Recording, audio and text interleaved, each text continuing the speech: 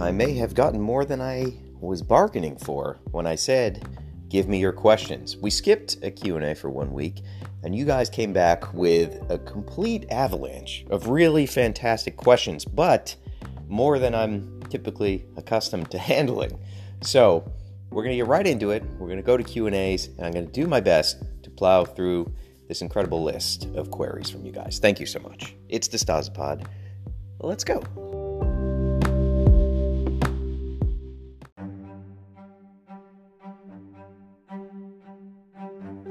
Back to Lance. I have two friends who make amazing cast figures out of resin. One is even a regular Knights of the Slice customer. However, these resin casts are made by mixing and casting and matching pieces of other vintage toy lines. What are the legal ramifications concerning IP and fair use? If anyone would know, it would be you. Lance, I would refer you to DeStasapod number 122, Copyrights, Infringements, Homages, and More. That was released on, it looks like, March 8th of this year. I covered this and a whole lot more. Generally speaking, if you're making, 2 or 3 or 4 or 5 of something and selling them as resin, I think you're generally covered as it being artistic expression. I wouldn't be too worried about, the legal ramifications or cease and desist letters. Spiritually, however, I would say it's always better to create your own stuff than to sort of lean and reuse what's already out there. Now, I myself am being a complete hypocrite in saying that, but even so, I would encourage everybody as they're sort of starting their own creative expression and projects, try to find something unique. Try to find something that's you, not to just, cover a song, as it were.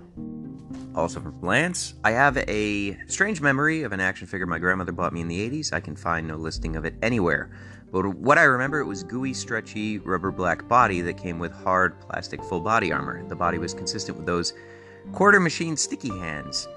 And the armor was snapped together, a case that kept the figure together. Do you have any idea what I'm talking about? I'm completely lost on this and have been for years. Lance, I have the solution for you, buddy. This is also a line that I had that I love very much. Now, in the US, you want to be looking for tacky Stretchoid Warriors from Bandai. However, that is not what this line is. This line is Ninja Jiraiya. Sekai Ninja Sen Jiraiya, which I'm probably mispronouncing. Famously, Jiraiya also has a toy line that is compatible with Metalder Ghost Bank, that mask scale figure line that I love so much. So there's a ton of great Jiraiya stuff out there that you are going to encounter and start exploring. The Tacky Stretchoid Warriors are very, very interesting packaging. The bios on the back of the figures are great. I think Toy Galaxy has a pretty comprehensive look at this toy line. You might want to check that out. As somebody who owns both the Jiraiya versions from Japan and the Bandai versions in the US, I can say that there is not much difference in the figures other than the Japanese versions come in a styrofoam box with a slipcover, and the US versions come on a card. There's a slight difference in some of the plastic color uses, but largely you're getting the same experience. There is also, in the Japanese version, a higher end sort of die-cast version of these characters with magnetic feet, which is really, really cool, but not easy to come by. Also from Lance, I have been collecting the King Walder from the vintage Henshin Cyborg line for years. I have an issue where my green Walder's left foot was broken. I have an extra yellow foot in its place. I've been trying to trade or find a vintage green foot for 7 years. My friend said just to paint the yellow foot with Tamiya transparent green. Should I give up on getting the correct part? Just jury rig it? What do I do for this kind of thing with incomplete figs? What's my opinion on having complete figures? I would say, honestly, I don't have very many complete figures. And I'm just not focused on that. I lose accessories all the time. I always have. I understand that I'm in the minority there because most collectors like to sort of keep things together and complete. I just don't look at collecting that way. I look at it as what makes me happy about a figure, and that's sort of the entire basis of it. Very rarely is it that I need every sort of piece that goes with a figure, especially harder to find ones. I think, trying the Tamiya Transparent Green is a good choice. I would just say try to find a yellow piece of plastic similar to that and test it out first before you go with that. I have also bought duplicates of that figure, a figure I was trying to repair, and just scrapping it for parts, which is probably going to be easier to do than just honing in on trying to find the foot that's missing. That would be my best advice. Another one from Lance: what's my opinion on the recent year delay in the release of Dune, and any thoughts on the salvation of the cinema industry? Well, I think we have to rethink all industry. I think that there's a myriad of reasons, and it's too dense to go into right now. But I think that business as usual is never coming back. So all of us, as a collective species, are going to have to rethink how we tackle business, what the important things are, and realize that there may not be going back to a lot of this. I think that, there's going to be profound changes to all service industry, and really, maybe it's not so great that the U.S. is largely a service economy. You're starting to see the holes in that and how that affects GDP when we have almost a mono industry in this country. It's pretty terrible. I don't know if cinema chains can be revived. I think that probably some of them are going to go away forever. Some will bounce back, assuming we have vaccines and we have the right amount of coverage, and that people want to go back to there. We will probably need some sort of drive-in update, some kind of technological advancement to the drive-in experience that will allow us to do this year-round. I've been frequenting the drive-in theaters here. I'm lucky enough to live in, a pastoral, rural area where there's 3 different drive-in options pretty close by. Obviously, there's limitations on that in the wintertime, but I think that with all the smart people we have in this country, we could come up with a way to view a movie in that fashion, because it seems to have been a relatively safe way to do it. And even if we're just trying to tackle this pandemic, there may be other pandemics down the line. So I don't know what's going to happen with the cinema industry. I don't know what's going to happen with the restaurant industry. I would say everybody should be preparing for some sort of new reality where these things can no longer be taken for granted. They have to evolve to the new likelihood. My opinion on the specifics of Dune being pushed to 2021 is that was truly the only thing I was looking forward to this year. And if you need any further proof we are stuck in the demiurge, and this is not actually reality, I think that's it. We can't even have one nice shining beacon. That gets pushed to the next year as well. There was no way in hell I was going to theaters this year as it was. Maybe this means me, Bobby, and Josh get to see it together next year, which would be, the appropriate way to do it. So, I guess that's my feeling on that. Gavin Rader, how are you with toy rescues? My girlfriend recently found a vintage Jolly Green Giant Little Sprout vinyl figure stuck in the riverbank, missing a head and an arm. Might be good hob fodder. Knowing me, she collected it, and now my plan is to clean it up like an ancient relic. When you see an old toy worse for wear, do you let it be, toss it in the trash, or give it a new home? I take it with me. I try to clean them up as best I can. The one thing I won't salvage, and that I will toss in the trash, is if the toys have mold on them. Specifically what looks like black mold. I don't know if it is black mold, but you know it when you see it. And I have in previous times tried to salvage those toys, tried to sort of give them an alcohol bath and scrub down with a toothbrush. But now I'm at the point where if it's that far gone, they just don't really get clean from that point. So I do tend to toss those. Also, very, very sticky plastic, which means the polymers are starting to break down and degrade. Sometimes I will throw those out as well. Moving along, Sean Gordon, did I ever watch Syphil and silly show on MTV. I think you meant to say Sifl and Ollie. What price would it have to be paid for me to do a Nice to Slice commercial, Precious Roy style? I saw it a couple times. I'm not so well versed in that. My sister loved that show and watched it religiously. I don't, unfortunately, know the Precious Roy reference, so I am a complete loser. Lance is back at it. What level did I pledge for Mighty Maniacs, if I'm comfortable answering? I did the $350 level to get a prototype, so I'm very excited about that. Another one from Lance. Besides the night groups, the battle tribes seem to be the most active. Do I participate in that line, in that group?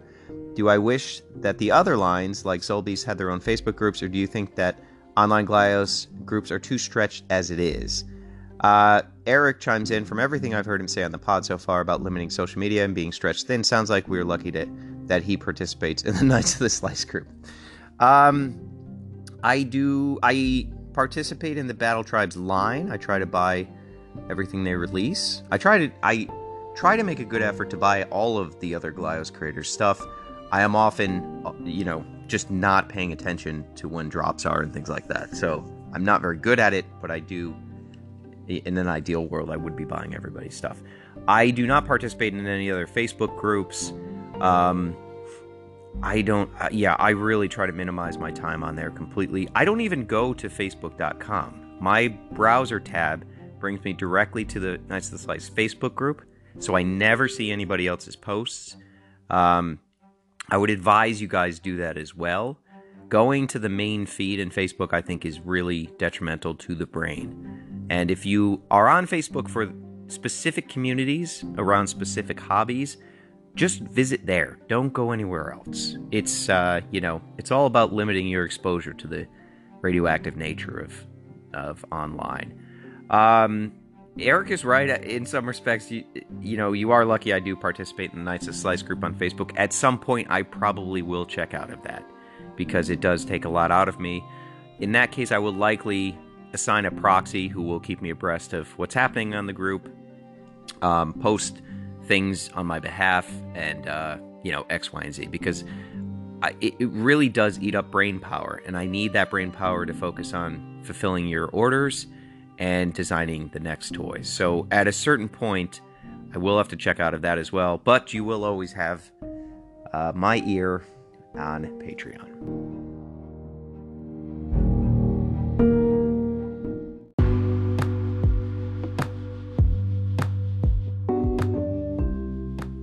Very interesting, thoughtful question from John Walsh here. In the latest pod, you discussed that at this moment, the demand for Knights of Slice is higher than the available supply due to an uptick in new customers. With the pod being so insightful as to how the back end of all this works, it got me thinking. 1, do I try to forecast growth?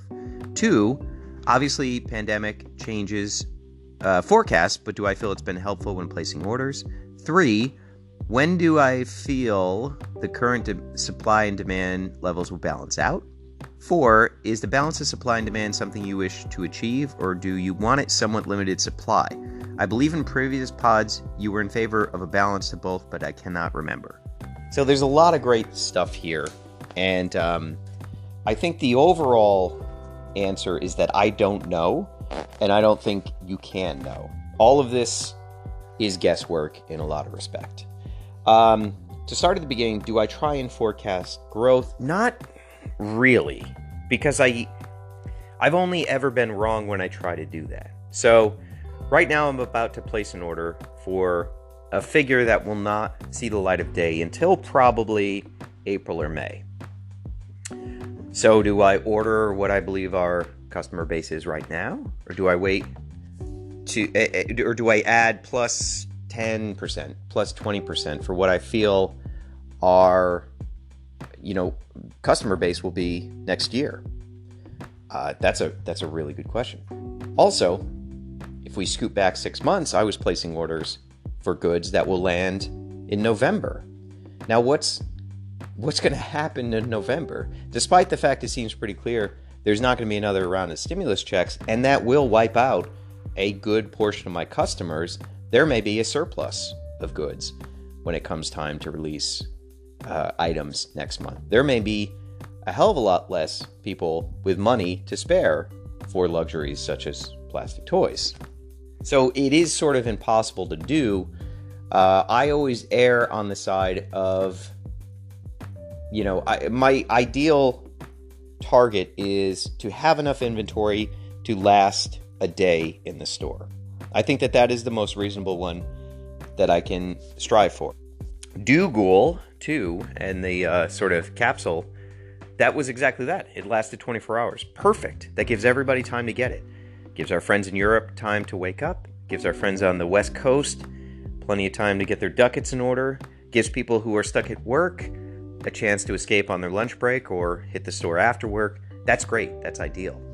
Something like Malarkey Jack, which I went heavy on, was intended to be a character sticking in the store for several weeks, and it looks like I'm going to get my wish. Although, there's not a ton of him left. Number 2, regarding pandemic changes to the forecast, who the hell knows? If this year has been so up and down, and I think that, the future is going to be very up and down. If you had told me in January, when I was getting messages from China that things were shutting down, that my business would be up in the spring and summer because everybody's stuck at home and they have stimulus checks and they have, time to pursue hobbies and they like getting stuff in the mail, I never would have guessed that. So, the pandemic is a wrinkle in things, but it is also indicative of a much bigger trend in that instability is coming in bigger ways and will be a part of the global economy for quite some time. People will try to stabilize it, but I think that this is unfortunately going to become more and more common. When do I think the current supply and demand levels will be balanced out? I don't know that they will. I do think we will have minor successes. I think Malarkey Jack is a success because he's still available and I sold a shit ton of him, but it's also a nice figure that people who are new can go into the store weeks later and see and find. I think Dougal 2 was a success. Had I not had a limit 1 on them, it probably would have sold out in the first hour, and that would have been a little less of a success. I think that the trend we're going to see is, and this is a goal I've been working towards for a while, is to have, if I can get to have one style that stays around in the store for some time, be a sort of evergreen, then I'll be happy. Now, we have the Vice Rift Killers. Those were sort of evergreen. They're there. People can still get them. Somebody just came in, brand new customer this morning, and bought one of every style. Vice Radic, he's there. He should be hanging around for a while. I've been trying to create more of an experience for new customers where they get to the store and they're not just seeing sold out. There's at least one style in there. So if I can work that out, I think that will be a sort of good thing. Now, there's still going to be stuff that flies in and out. There's still stuff that are lower runs or tacked on to an order and, are not a full release per se. But that's sort of what I'm shooting for. To the question number 4, is supply and demand balance something I wish to achieve, or do I want somewhat limited supply? With all that being said, I still do need stuff to sell out. I still do need there to be a chase. That is all we have here. These are plastic toys that are relatively expensive, and I'm essentially going for the same dollar as the people who buy Marvel Legends, or buy Star Wars Black Series, or buy NECA, or buy McFarlane. And those toy lines are all a much better value than my figure.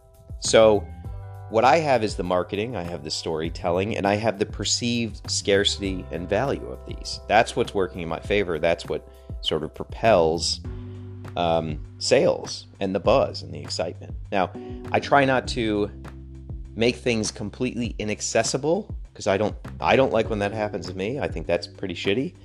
But yeah, I think that some level of scarcity and limited editions is vital to what Knights of the Slice are. Another example of why that's crucial, we had our campaign coming up. A bunch of squires put up old styles. They they cashed them in. They got some money and they funneled it into the campaign. I've had people reach out to me say, I've been unemployed for a while, I sold my collection and I was able to pay rent. That's fantastic. That's great. I'm happy for that. I've had friends that do not collect toys whatsoever, but back the first Kickstarter. And then they are having a baby, they're buying a house. They send me an email and they say, hey, I found these Knights of the Slice. What should I do with them? And I'm always like, sell them. Sell that Purple Knight. My God, go for it. I'm happy that there's a resale value for these things. I think it's done a lot of good that I've seen. Grant Saunders, is traditional sculpting a dying art in the toy industry? I understand it's easier and more economical to sculpt digitally and send files, especially for bigger companies. Don't get me wrong, digital sculpting takes a ton of talent and dedication.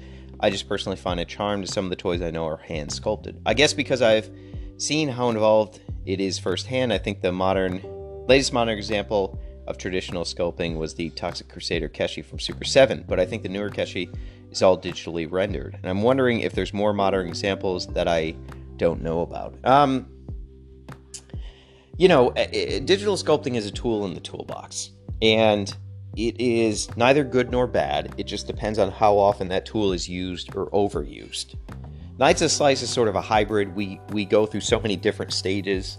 Some characters are largely all digital, but almost every single character gets hand tweaked by Doughty prior to tooling. So, I don't think traditional sculpting is going away. I do think it's becoming rarer and rarer. It is something I like to use as much as possible. There are some figures that were hand sculpted and then scanned completely and became a digital sculpt. So I think it's just, it's simply a thing that exists without a positive or negative value to it. I do think you can see when a line is all digital, and the thing that betrays it is symmetry. When you see a toy and it's perfectly symmetrical, it doesn't quite fool your brain. It tricks a couple trip lines, and you know that they probably should have spent some more time going in there and making it asymmetrical and adding little details and spending more time on it. The problem with digital is that you can sort of be very lazy and get a complete figure sculpt done. And I'm certainly guilty of it. There are some items and some accessories that have perfect symmetry that bother me very much, that I wish I had more time to sort of work out and tweak. But largely, I think that's where my head's at with that. Eric Valverde, is there still room to ask a question? Yeah, we got a lot to go. With growth and limited assistance, do you foresee a day where you have to cease this part and do not have as much time to answer questions? Or do you have to put limits on your Q&A? I think so. We may be fast approaching that, but what would likely happen is I would not stop doing Q&A. I think that... just knocked over something. Hold on. Just knocked over a room diffuser, and now my hand smells like a old-timey whore's boudoir. Back to the question. What will likely happen is I will still solicit Q&As, and theoretically, in this dream world of mine, I have an assistant, and they can compile and put together the questions that get fed to me, and they sort of may weed out duplicate questions or things that have been brought up before. We still got some time. I do think Q&As are the most important part of what I do with you guys. It's a very important part of the community, and it helps me a lot. So while I may have to minimize certain other aspects of my interactions, like Facebook or things like that, I'm going to make sure to keep the Q&As. This is super important. Moving along, Matt Connolly. Can a dolls be used to hack with or against a hacker man? Will it have a peg to plug right in? Methinks some dolls can be used for good and evil. Can a dolls then hack a Sen 5 unit? I'm not sure yet. I haven't entirely had the sort of time and space to sit with the dolls and think about all the ramifications of it. Number 2, does Leather Knight ever visit Pangea, and does he know Chromega? I believe Leather Knight is dead. I think, I could be mistaken, but I think when Gamma Guy incinerates a Night of the Slice during a training exercise in the Sub-City mini-comic. I believe that is Leather Knight. I would have to compare notes with Gavin. I forgot who we decided that was. It's in black and white, so you can't really tell, but I think that was what we had come up with. Is the Sub-City bomber heading to Sub-City's rescue? No, but somebody else is. Number 4, is Marson handing out Vect to trick-or-treaters this year? Probably. I would say so.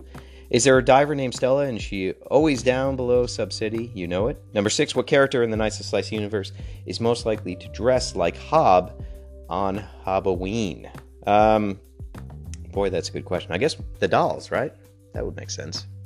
Moving along, John Emmett, if you were designing an articulated action figure and had to leave out some joints, which would I prefer? 1, knees with no ankle or vice versa. Wrist swivel and no elbow or vice versa. Let's see. That's a good question. I think I would do...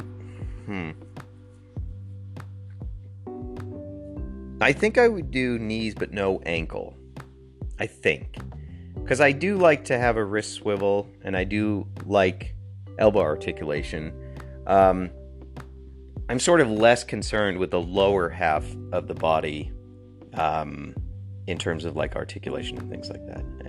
I don't know if that makes a whole hell of a lot of sense, but I think that the arms and the hands are really crucial to my play patterns as opposed to, the legs in some respects. So I think that's where I would lead. Other questions from John. How are knockoff figures made? Do factories just take existing tools and use them? Do they take the time to resculpt the parts? It's definitely both. There's all sorts of different operations. They may, sometimes they're buying a figure off of the shelf at a store and just trying to copy it and making tooling. Sometimes they steal tools.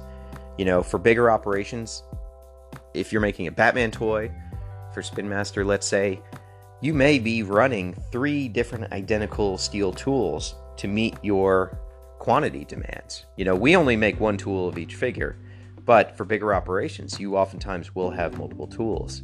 You may also license to other areas of the globe the same tooling. So, like Fun School in India doing G.I. Joe guys, for example.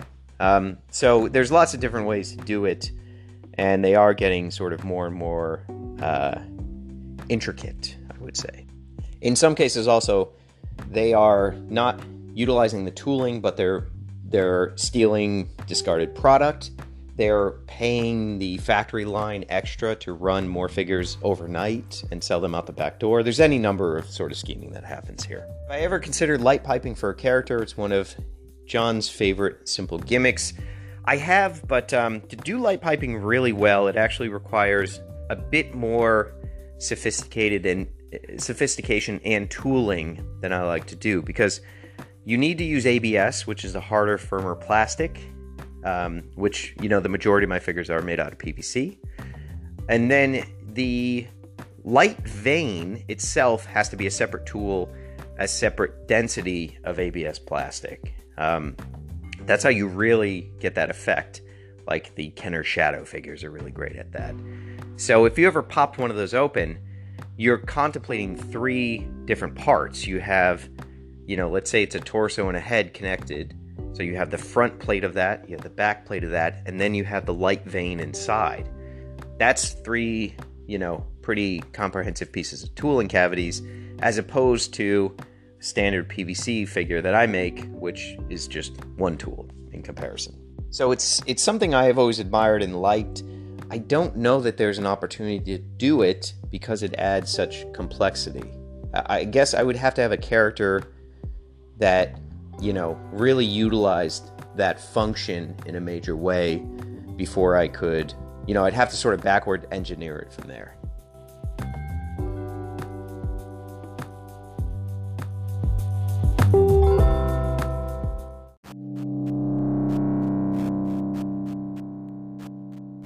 First question on Patreon, Lori Herbst. In regards to Diver, considering that the previous Thick Boys came in pairs, Radek coming with Hackerman, Sen 5 coming with Chromega, and that pairs are based on specific locations, the Vector, Pangea Island, What can we expect for Diver? I'm certain he'll be part of a sub-city, but who might be the other half? Some sort of undersea monster? A liquid beast? Some old hero related to the depth? Whenever he comes out, I'm excited for Diver and will sell my liver to get a Muton color scheme. Please hold on to your organs, you might need those. I'm going to answer this in the exact way it was phrased. In regards to Diver, what can we expect? I would say expect nothing, and it will be a wonderful surprise and very fulfilling. Next up, Matthew Paquette, question and a suggestion. You promised more cloth goods, anything to reveal? Suggestion, white lab coat. I like where your head's at. So there are many new cloth goods, and I actually have been contemplating if one of those is going to go out as a Patreon gift to sort of show off these new wares. I haven't quite figured out what the next Patreon gift is. That is a contender in my mind. As you guys also saw in the live stream, there is a larger sort of gray, almost like a robe. You know, it looks like a sort of Middle Eastern pirate's robe. That one is out there in the ether. You can find a picture of it. That one will definitely be happening as well.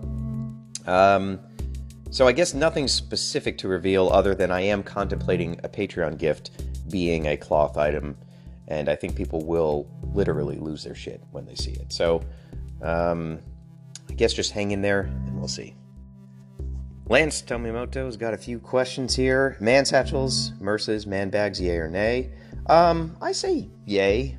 You know, I'm assuming you're talking about in real life, not with action figures. Although it's a yay for me with action figures as well. I like to travel with a lot of shit. I like to have a sketchbook with me at all times. I like to have some snacks. Obviously, like, emergency supplies, stuff like that, even if I'm just going out for a brief walk. So I'm into sort of parcels and ways, satchels, things to enclose all the gear I need. I see no problem with that. Lately, I've been rocking the fanny pack. I think it's a great look. I have no qualms about other people having hesitations about how a fanny pack looks. They're super convenient. And I say, however you want to carry your stuff, I think that's okay. Lance also asked, do I send free product to the craftsman? I have in the past. Not to try to curry favor or get my figures covered by him. I just, I enjoy corresponding with him. We send each other emails back and forth quite a bit. He seems like, by all accounts, a very genuine guy. And, maybe one day we'll do something together. Who knows? Gabe Tovar. Rex Von Sima get invited to a costume party on Halloween night. What costumes do each of them choose to go in? Gabe, very interesting question. Why don't you ask me this at the end of October so I don't spoil anything for anybody? Thank you. Back to Lance. In the Palisades Micronauts re-releases, did I like their expanded accessories and offerings for the classic characters? I did, but the sort of fragility of that line, the way they broke almost instantly, while that is pretty in keeping with Microman, it was clearly sort of defective materials, and that sort of taints the experience of the Palisades relaunches. I don't enjoy that line. I don't know whose fault it was. I know these things can kind of come up during production, but huge missed opportunity, and I think that actually affected the ability for Micronauts to have a longer life, further down the line. I think that really was a black mark on the brand. Chris Solis asked an interesting question. Is there a staging era between the real world and the Vector, a void one could stay/hide in? I don't want to go too in detail to this, but I will say that there are Coward's exits. And if you don't know what that is, you should Google it, check it out.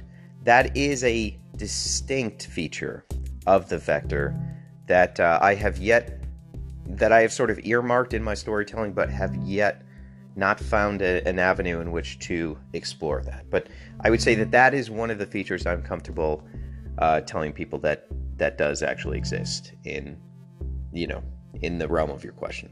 Philip Rara, have I ever created art under any substance, alcohol, weed, etc.? Once in a while, I myself will safely get drunk to draw some stuff off visceral and impulse. Interesting to see what I made under the influence. When I was younger, yeah,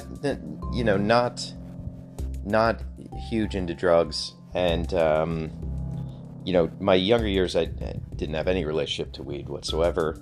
Definitely a heavy drinker. Glad to be over that hill. That was not a fun period. I generally find, being sober during art creation is a much, much better frame of mind for me. It's probably different for everybody else, especially like when it comes to life drawing classes where I'm intently focused on something. I do need to be just totally sort of clear-minded. I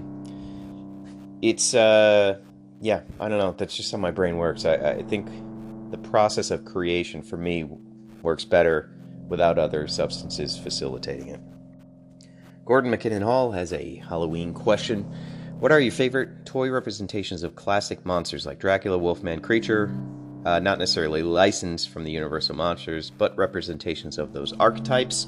The Playmates line Monster Force, I thought, had really cool takes on this exact notion. I would also say Resurrection of the Monstrous, if that is the name I'm remembering correctly, which is the sort of feuder Japanese, heavily sculpted, crazy female, characters. I've mentioned this line quite a bit before, and I think that's, truly one of the greats.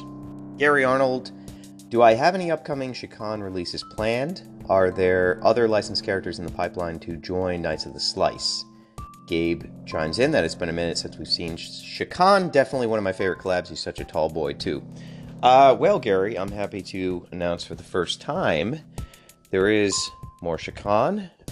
The next release will likely be on Robert Cross's website. I just need to get through this big fulfillment stage that I'm in this week, and then him and I will sort of have the rollout plan. It will likely happen in October, which is appropriate because Shikhan really is a kind of a spooky character. So I'm very pleased to announce that. You will also see some of Shikhan's parts make an appearance in the main Knights of the Slice line.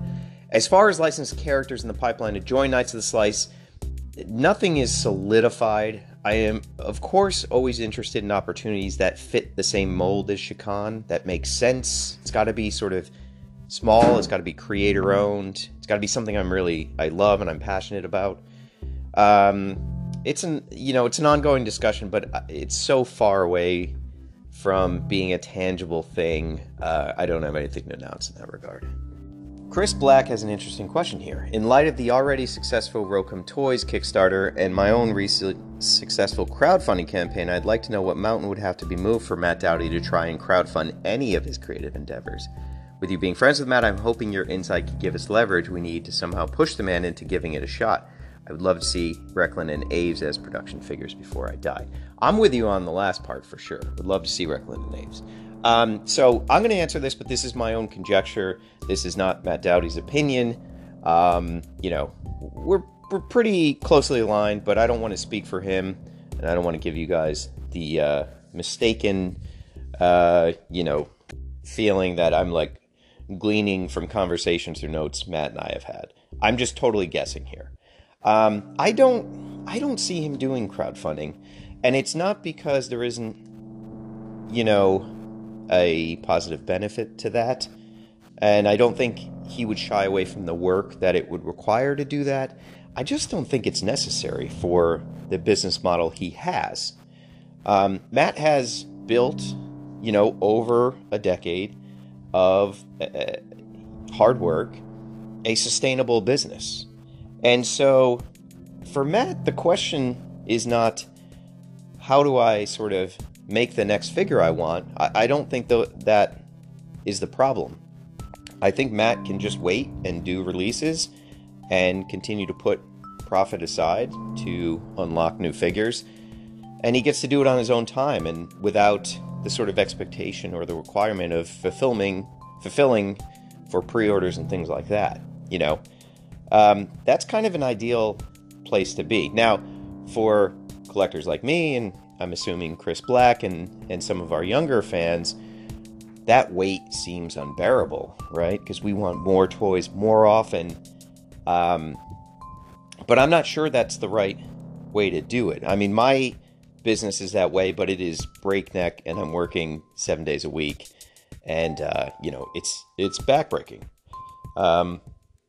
I kind of think the way Matt does it is better. We don't know necessarily what the next figure is going to be from him until you get that teaser a week before it's on sale, So I don't know that there is a strategic benefit to the specific business Matt has built. I think he's got a ship. It sails just fine. I'm not sure inheriting all the extra work that comes with crowdfunding is ultimately going to be worth it for him. I too hope we get Recklin and Knaves. I think over a long enough time period, we will. I mean, we just got the Delphi after so long. So I would say, Matt will get to all these things eventually. We just have to be patient as fans of his. But, maybe I'm wrong. Maybe there is some great ambitious play he has in the back of his mind that crowdfunding would be a perfect avenue for. Just my sort of knee-jerk reaction is, I wouldn't expect to see, an official O'Neill design product on there. But if he did decide to do that, he would obviously have my axe pledged to his cause, and I would help manage whatever he needed me to along those lines.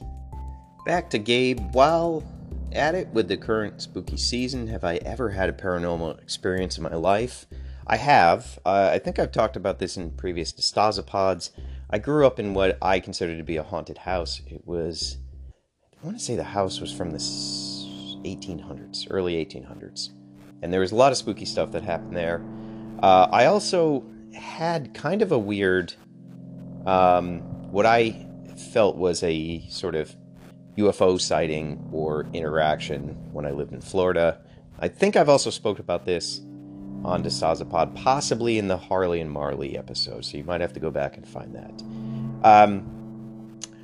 I say those things without a full... I'm not fully bought in that these were actually paranormal experiences. I think our perception has a lot to do with what we deem paranormal and not. These could be sort of naturally occurring phenomenon, but they felt very real to me at the time. And frankly, the chance that there are paranormal things out there makes life much more exciting. So without buying in full hog, I would say that I've had things I couldn't easily explain or that felt otherworldly happen in my life for sure. Next up, DP Workman. Number 1, did I ever make a Halloween costume? Or have a Halloween costume made for me by my family? Number 2, has anyone done any Knights of the Slice cosplay? These are great questions. So 1, we did not celebrate Halloween or any holidays, so not really. I did used to make what then was not called cosplay costumes of Marvel superheroes and DC superheroes. I made a Captain America costume out of old t-shirts. I made a Nightcrawler costume and painted my face blue. So I was always sort of, doing cosplay before that existed. I would sometimes also wear these superhero costumes under my real clothes to school. Very, very nerdy kid. Although when I turned 17 or 18 and, my parents were divorced and nobody was paying any attention to what was going on in the household, then I did sort of get to go out for Halloween, which of course I dressed as Marilyn Manson, obviously, as any red-blooded American around 1997 would do. Has anyone ever done any Knights of Slice cosplay? Absolutely. In fact, we had a costume contest a few years back, and I was sort of considering firing that up again for this October, but in truth, I'm just so busy, I haven't even had a moment to sit and think and post that. I don't know where the photos are archived, maybe somewhere on Facebook, but there was a costume contest. People could make their own Night of the Slice gear, and that was a lot of fun. There were a lot of people that entered. So you might want to dig back and see if you can find that. Also, Nikki, myself, and Jack, we cosplay as Knights of the Slice all the time. We have professional grade costumes that were made in Japan by a tokusatsu outfitter. And I also have separately an additional helmet that was crafted by the guy who made the helmets on Power Rangers Season 1 in the US, Jerry Macaluso. So, Knights of Slice cosplay definitely exists. If it's, amongst the three of me, Jack, and Nikki, these are pretty high-tech, state-of-the-art costumes, and then it goes down the line with our fans and customers coming up with their own concoctions.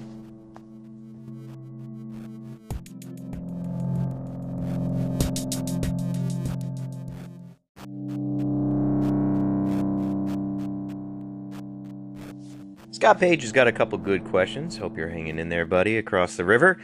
How many of your childhood drawings do I retain? Are there volumes of DeStasapod childhood originals?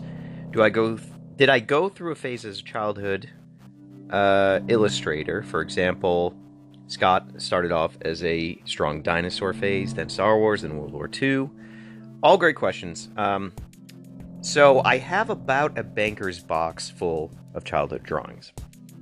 There's probably more than that, but that's what I've been able to sort of retain and hold on to.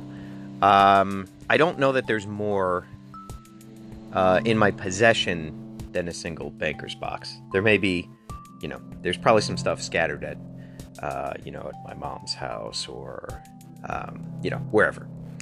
So it's not a unending well of work. The other thing is 90% of this banker's box are unfinished drawings. Recently I posted that sort of unfinished Send 5 drawing that's just him and one arm. That's the majority of the collected works. It's stuff I couldn't even finish an entire drawing in most cases. There's a lot of fragments of comic stories and a lot of starts and stops. I think that was probably the biggest thing I had to get over as an artist, was understanding you don't have to finish something. You are still practicing art. To me, for most of my life, I thought that if I couldn't complete an entire character and universe and comic story series and animation pitch, I wasn't an artist and these things and these characters didn't exist. And once I was able to understand that it's all incremental, every single sketch and doodle and throwaway drawing all is part of a body of work of a single person, and that's all super crucial and important. It wasn't until I came to understand that I really became the artist I am today. To be able to let go of the expectation of finishing something and just enjoy the craft itself. So I did want to point that out, and I do want to encourage other people to find that understanding. There were certainly phases. I, like you, started heavily with dinosaurs very early on. There's a big RoboCop phase I went through. Batman, around 88, 89 when Batman came out, a lot of my drawings turned into that, and specifically the Axis chemical scene. I was obsessed with that. I just thought it was, it was incredible. And then, as I get to middle school and high school, I started to be able to tell comic stories, and that's where Wreck Gannon started. That's where Harley and Marley started. And really being in school and having blue-lined notebooks, and so, when you're supposed to be paying attention, I was just sort of drawing sequential comics. So that's when, the phase of kind of a sophisticated storytelling comes into play. So, excellent question. Thank you for that. Another one from Scott Page. When you mention adjusting or tweaking figures, is the tooling only limited to a subtractive process? Do adjustments require retooling? Or is there a way the factory adds metal to the tool by welding and then machining the weld area? Or does it require a completely new tool? I think all of these things are possible. Typically, you can have an additive revision or a subtractive revision to a tool. You are almost perfectly naming the process that happens. Although I think in some respects it's done via computer now, where they have a sort of die drill that is programmed in there, as opposed to somebody getting in there with elbow grease and a torch and kind of fixing these things. So it's a little bit of all these things. The processes vary based on what needs to be done. Typically, I try to avoid needing a completely new tool because that's very expensive and that takes so much longer, as opposed to just like taking an existing tool and making a tweak. Very soon you guys will see a new head that will make an appearance in the Knights of the Slice. This came to be because there was a little surplus cavity in a tool, and we were able to add one after the fact. So you're going to get to meet this new character sometime soon, and that was because of a tool that was revised after we didn't need it for production at that moment. And you're going to get to have a hands-on experience with that very soon. One more from Scott. What sort of mount do I envision Chromega riding atop during his terrestrial battles or his plunder? Do you see him riding atop something reptilian, a mega mammal, saber-toothed cat, or is he a chariot kind of guy? I don't want to answer this in the very small but very possible chance that I will be able to show you this at some point in the future. So I don't want to jinx it, and I'm going to say no comment for now. Moving on to Michael Berger. Congrats on the success of Toy Pizza X Acid Rain collab. Will there be additional figures in this line beyond the cowboy? So, this collaboration is really the Annex, which is Kit Lau's new sort of creative universe. And we're just passengers in the Annex. We are along for the ride. It is Kit's world, and he's letting us play in the sandbox a little bit. If you haven't seen already, there is Detective Smith and his giant robotic counterpart that had been mentioned. You can pick those up on Big Bad Toy Store or at PIA Club. We are certainly in discussion to add additional colorways and additional characters. Kit is as busy as I am. Kit is even more busy, as you can imagine. He has a huge empire at his, under his purview. So we both want to do more. I think it's just going to come down to how long it takes and what can we conceivably get done with the limited hours in the day that Kit has. But I'm excited. I want to do more for sure. Chris Warner asks a really seemingly simple but very challenging question. Mask or Dino Riders? And this is a tough one. This is really hard. I would say, I've had to think about this a bit, but I guess I would land on Dino Riders. Just because I think it's a little more creative, it's a little more sci-fi, it's a little more adventurous. Mask is really fucking great. That's a great line. But if anything, it's kind of real-world-ish, It's utilizing vehicles that we know in the real world. It's a much more grounded story than I think Dino Riders are. But this was a really tough one, because I love both those lines. They play well together. I think ultimately I gotta go with Dino Riders, because I love dinosaurs, and I veer towards more sci-fi, sort of science fantasy properties than I do, race cars and things like that. Final question from our patron. Brent Lawson, Device Ninjas, transparent colors, please. These are some of my favorite knights. So I get this question quite a bit. People want more Device Ninjas.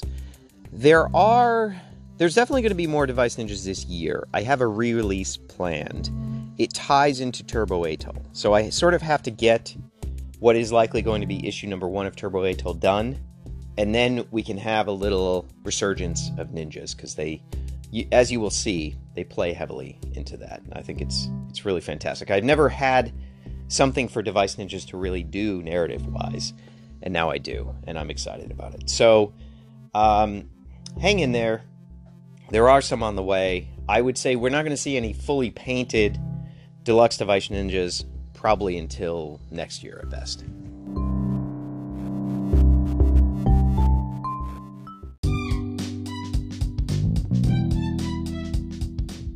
Heading over now to Facebook questions. We're going to start with Mike Johnson. Will we ever see broken variants for other Knight of the Slice helmets, Rift Killer, Vector Jump, etc.? I'd never thought of that until this moment, and it's an interesting idea. I don't know how likely that is, largely because the trajectory for Knights of the Slice is getting further and further away from those classic Knight styles and more towards newer, more interesting characters. It's not to say that, Rift Killers and Vector Jumps don't have a role to play in the newer stories, but, I just cursory taking in mental inventory, I don't see an opportunity for a helmet like that because a lot of the alternate heads and helmets coming out have very, very specific purposes. Ian Amling chimes in, talk to us about Hasbro PulseCon. What are my thoughts? Well, largely, I think you could say you could not find a pulse. Largely boring and disappointing. A couple cool things. I'll be buying. I mean, I buy a lot of Hasbro product. I'm not going to be, I don't pretend to abstain out of petulance or anything like that. But largely, I think, they are creatively bankrupt. Now, this is probably not the fault of the designers, the individuals that work there, but rather the larger corporate mentality, I think, stamps out creativity over a long enough time period. Hasbro really functions to, their main focus seems to be announcing films that never happen, just to make their chair people and their board happy and to inflate their stock price. I don't think they're actually very interested in making toys or innovating in the toy space. Their 3 3/4 inch Marvel line is essentially just, taking what Super 7 has made so popular over the past few years and doing their own version of it, Now, you may say, oh, but Hasbro invented that look. Hasbro, owns Kenner. They may own Kenner, but Kenner was a separate company altogether. Now, of course, Super 7 were heavily inspired by Kenner's efforts in their reaction line, but Hasbro was not part of the equation back then. Hasbro simply, used their capital to purchase Kenner and absorb them into, their tentacled maw, if you will. I also think, and I know largely you guys disagree with me, those holiday themed, the Christmas repaint Star Wars figures, I think are absolute shit. And I think that, more than anything else, is an indicator of cashing in and trying to get a seasonal buck. And really, like I said, creative bankruptcy. As disappointing and lackluster as I thought Hasbro PulseCon was, it at least infuses me with energy because I think we are doing what's interesting together.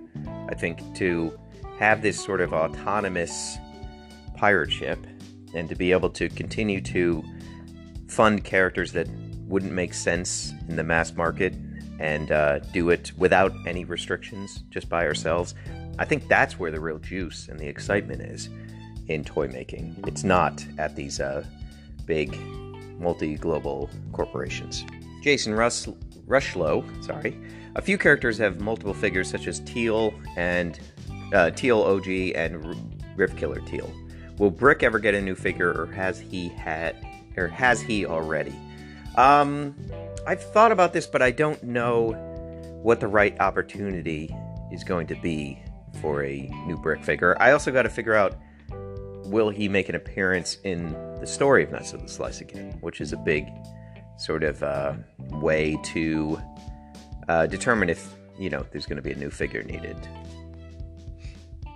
Allison Johnson asks if I'm a mind reader, and here's why. We're going to go back to her original post from a few months ago. She requested that Mike Johnson draw, and she quotes, a big blob soda monster, Mountain Dew, attacking a gang, and they have to try and stop it. But they can't. All attacks fall flat due to it being liquid.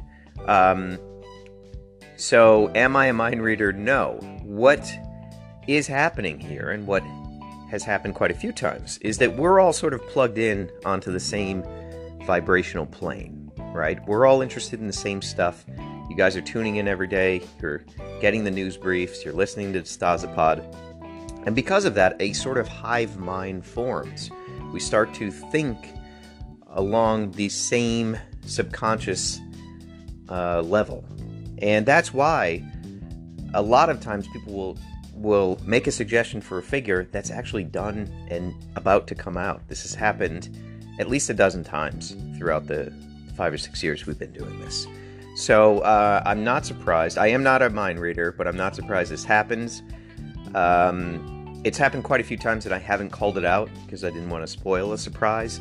But this is what, being sort of plugged into a very interesting idea is. It fires all the synapses in your mind, and you're subconsciously picking up things that you may not realize you are.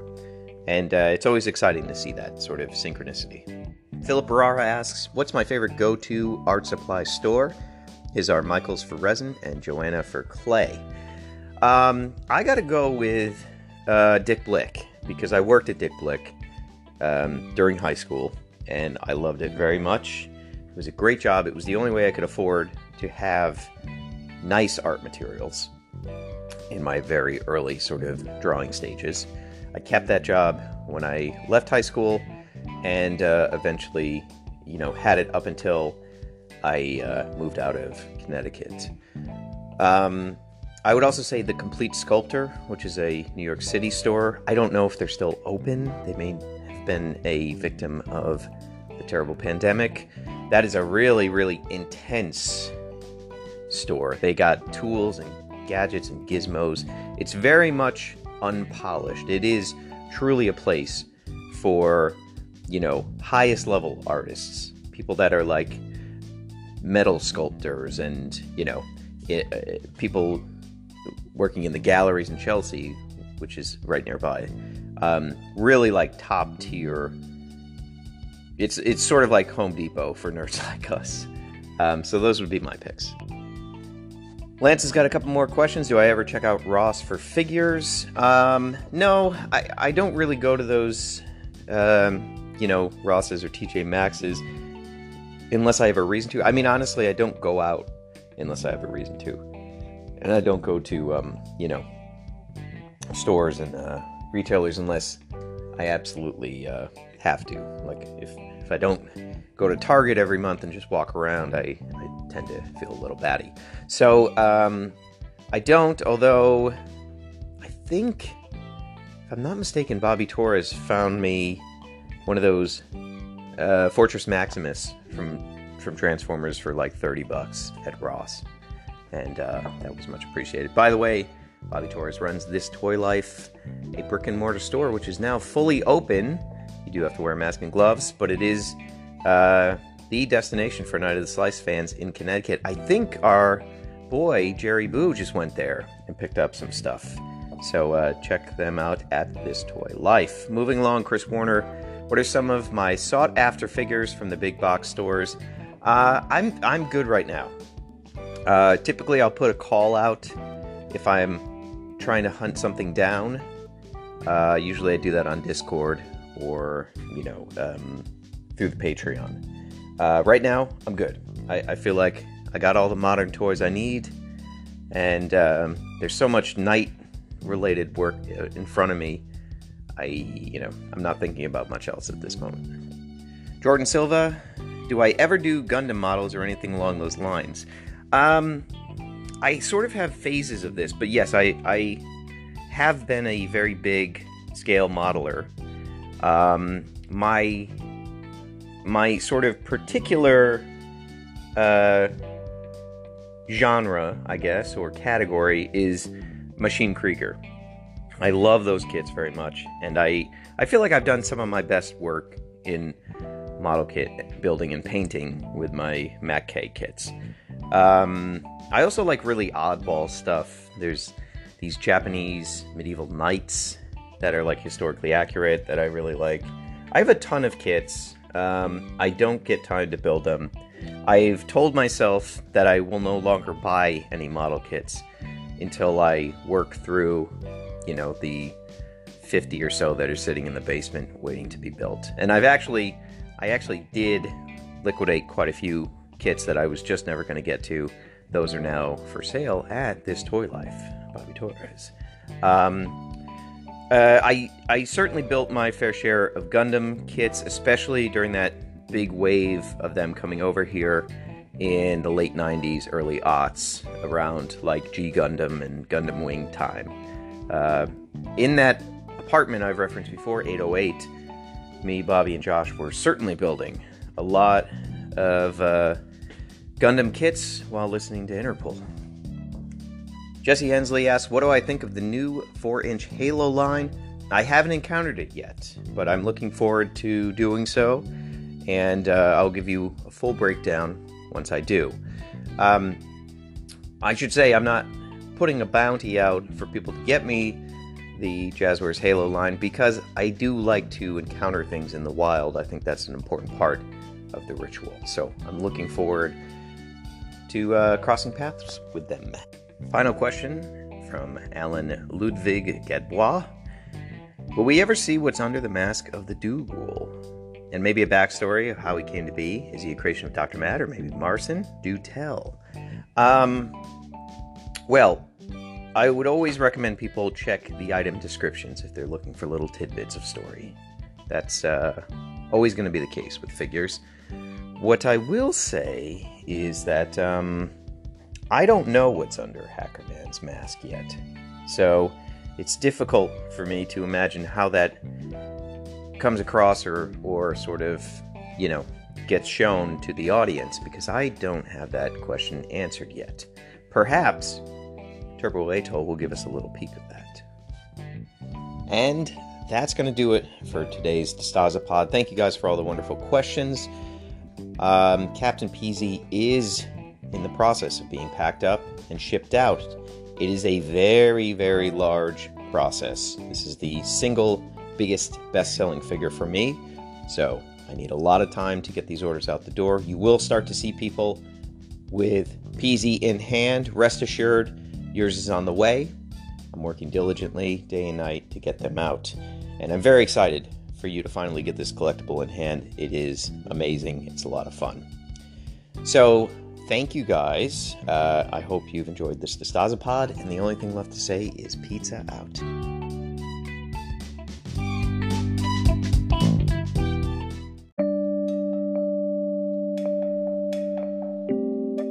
A quick post-DeStasapod update on Monday, this Monday, October 12th, at around 8 p.m., we're going to have a live stream, and then we are going to launch our next Halloween figure around 9 o'clock. Now, this is 9 p.m. Eastern Time. This is not our usual standard store release time of about noon Eastern Time.